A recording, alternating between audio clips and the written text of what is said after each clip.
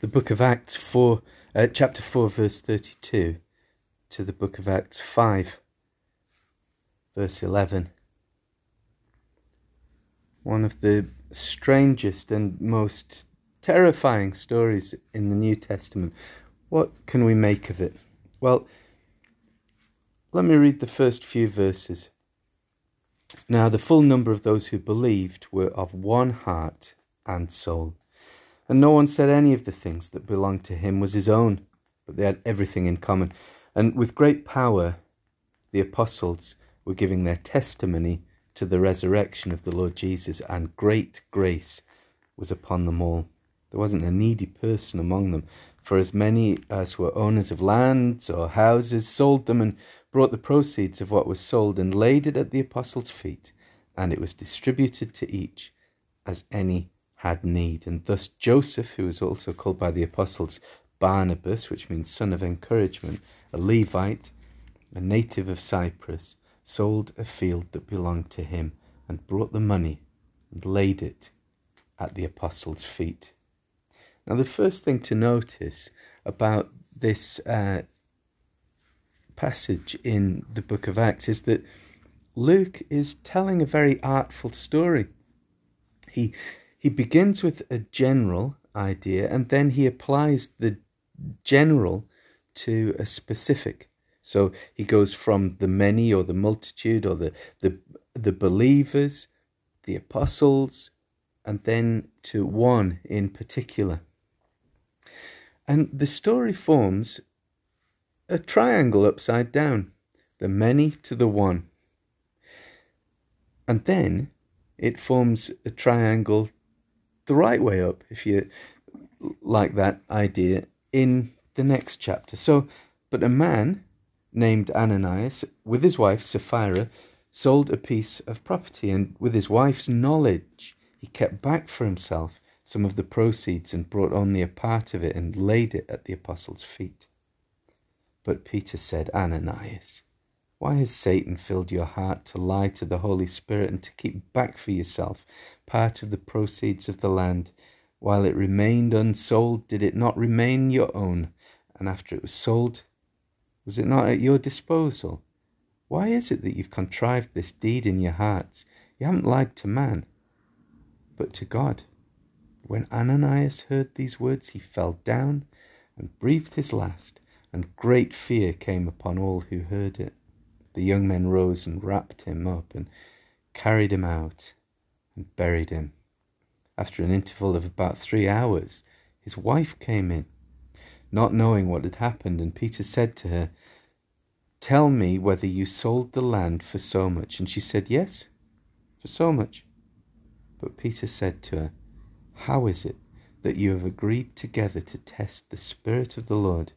Behold, the feet of those who have buried your husband are at the door, and they will carry you out. And immediately she fell down at his feet and breathed her last. And when the young men came in, they found her dead, and they carried her out and buried her beside her husband. And great fear came upon the whole church and upon all who heard of these things. And then, just to finish the point, I suppose, verse 12, now many signs and wonders were regularly done among the people by the hands of the apostles. So do you see that the triangle begins with the story of a man and his wife, and then goes to great fear came upon the whole church and all who heard of these things. So if we put the upside down triangle on top of the normally shaped triangle, we'll find that we go from the general to the person, the one person, Barnabas, and then we go from Ananias and Sapphira, the one or the two people, to the general, which is the church. And do you notice that what connects the two triangles is the word but? Now, being an ex-English teacher, of course, I really love language and how stories are put together. And the word but so often denotes something that denotes a big change, something that we need to take notice of. So what we have here is a story like an hourglass. I'll call it a story, but obviously it's a story of the day and it's history. It's written by someone who knew eyewitnesses and who were able to recount the details of the story.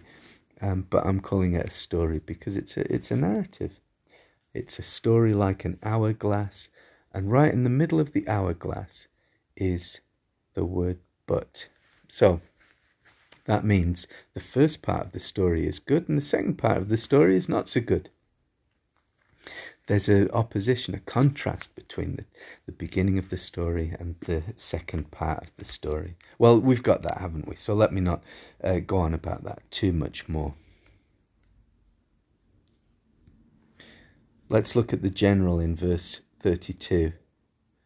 We see that people, the full number, everybody, were of one heart and soul.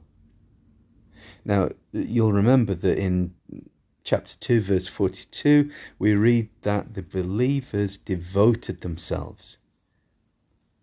And they devoted themselves to being together, doing things together, being of one accord. So they devoted themselves to the apostles' teaching. They didn't devote themselves to all kinds of teaching. They devoted themselves to the breaking of bread. That means coming together to share meals, and in particular to share that remembrance about Jesus' body and blood until he comes again. And then they devoted themselves to communion, to prayer, which meant that publicly they went together to pray. They prayed as one person of one accord, and that they devoted themselves to fellowship. And fellowship, not having a cup of tea together, fellowship being like the fellowship of the ring in The Lord of the Rings, being devoted to one purpose. So they had everything in common. They were of one heart and soul. And this in particular was spelled out in the way they regarded their property. So when the Holy Spirit brought people to Christ, they stopped looking at themselves as just their own. And they stopped looking at their possessions as just belonging to them for their own unique blessing. And they sold stuff and they shared it out. They shared out the profits, or they shared out the money that they made from their sales, so that people didn't go without. They looked after one another. And there was great power in this. And with great power, the apostles were giving their testimony to the resurrection of the Lord Jesus. Great grace was upon them. So the apostles, seeing the change that the Holy Spirit wrought, were freed in their spirits, were freed in their words to be able to talk about Christ. In particular, his resurrection. And we know, of course, that really upset the Sadducees because they didn't believe in a resurrection. But the apostles were able to say, that which we have seen, that which we have beheld, that which we've touched with our eyes, that which we have heard, this is what we proclaim.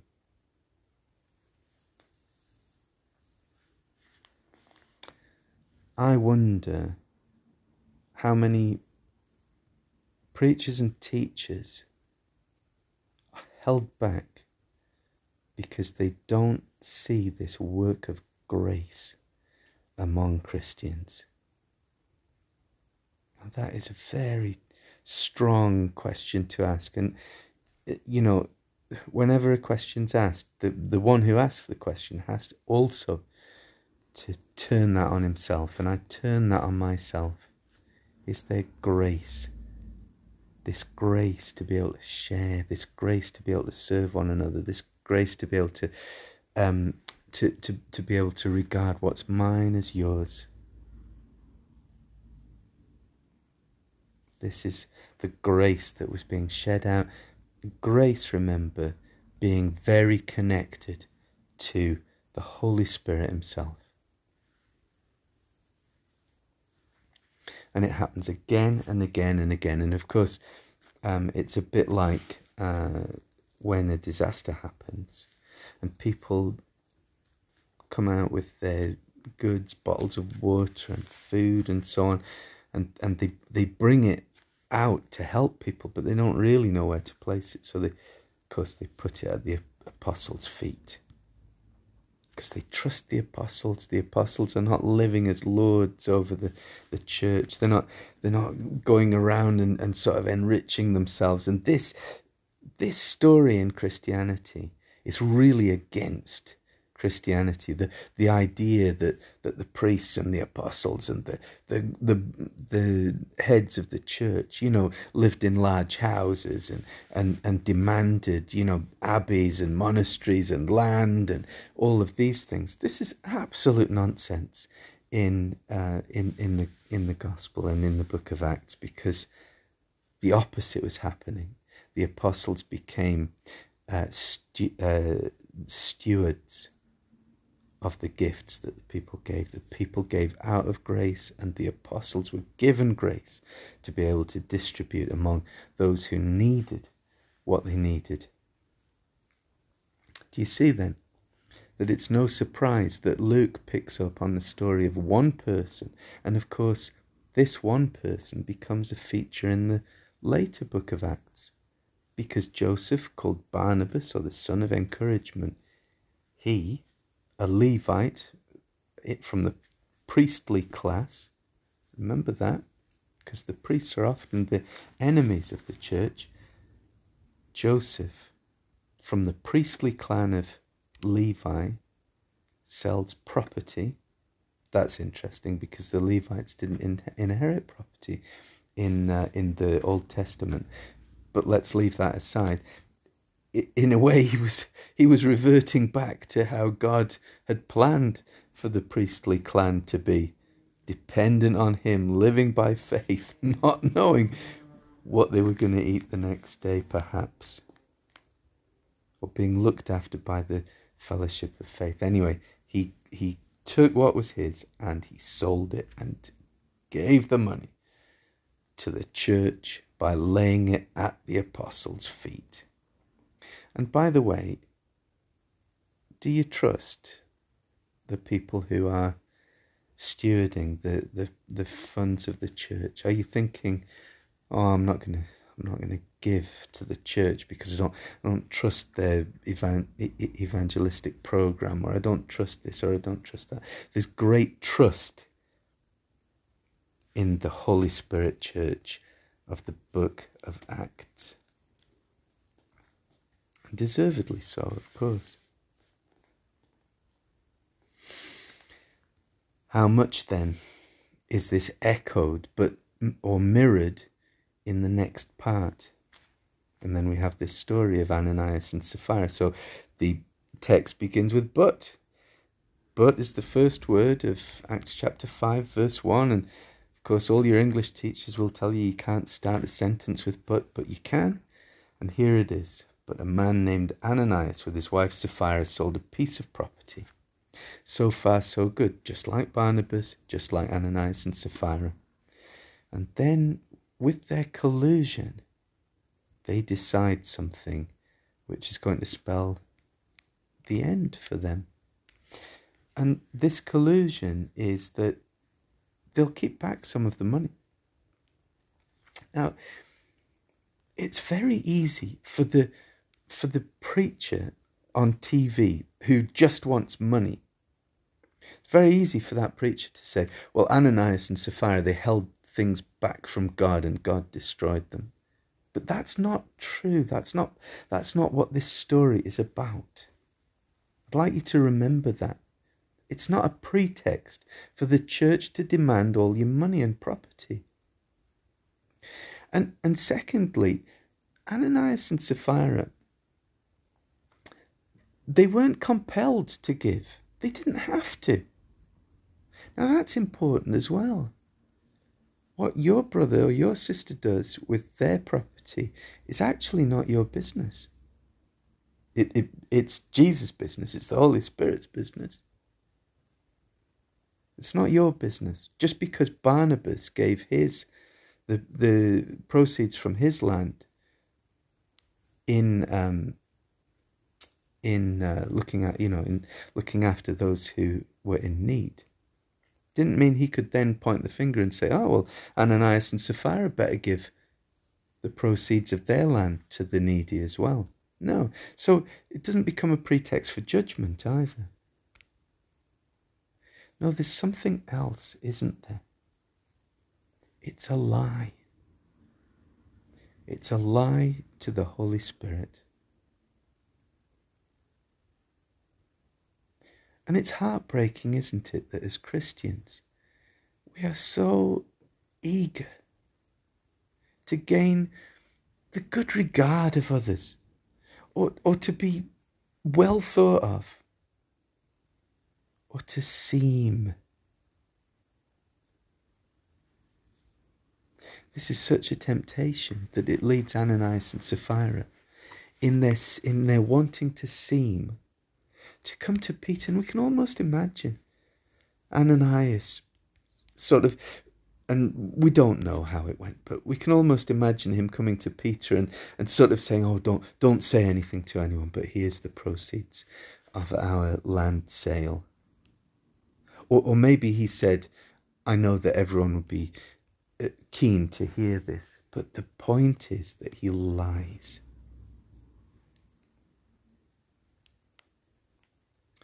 Do you know, that lie kills him, doesn't it? Peter, seeing right through what he's doing, says, why has Satan filled your heart to lie to the Holy Spirit, keeping back for yourself part of the proceeds of the land? And then this is important. After it was sold, wasn't it at your disposal? You've not lied to man, but to God. You've contrived this in your heart.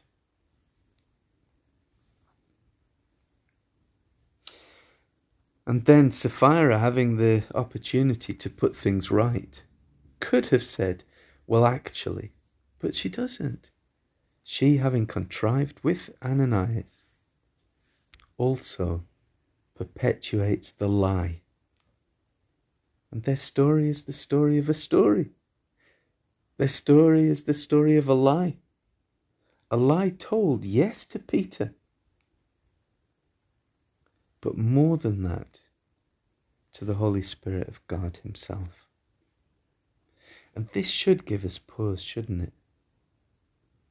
Not what are we holding back of what's ours, and nothing is ours, of course, all belongs to God. Not what are we holding back, what can't we give away, what are we doing for our brothers and sisters around us? Are we moved by love and compelled by compassion to help those in need? That's a thing in itself. But to Peter and the apostles, I don't think that would be the end of the story.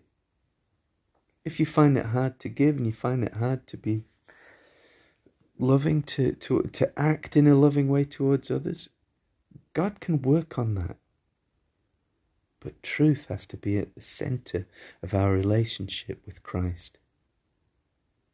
Isn't it that our first act of belief is to come to Jesus and to say, I know that I'm not right. I know that my life is not good. I know that I have done things deliberately against people and against your word. Isn't our first act of repentance an act of honesty, of truth? Remember that when the Holy Spirit comes, he convicts. In other words, he, the Spirit of truth, works truth into our hearts and works truth into our minds, so that our relationship with God in Christ through the Holy Spirit can be truthful. Now, I find that people struggle with the truth. They struggle to be told the truth, that's for certain. Maybe I don't like it so much myself. To be found wanting is not a comfortable thing, is it, for any of us? But that is the thing that will set us free, as Jesus said. You'll know the truth and the truth will set you free. And Ananias and Sapphira had decided that lies would set them free. And of course, that can't work. False religion, hypocritical religion, all of those things, they mean nothing. And in God's eyes, they're quite abominable.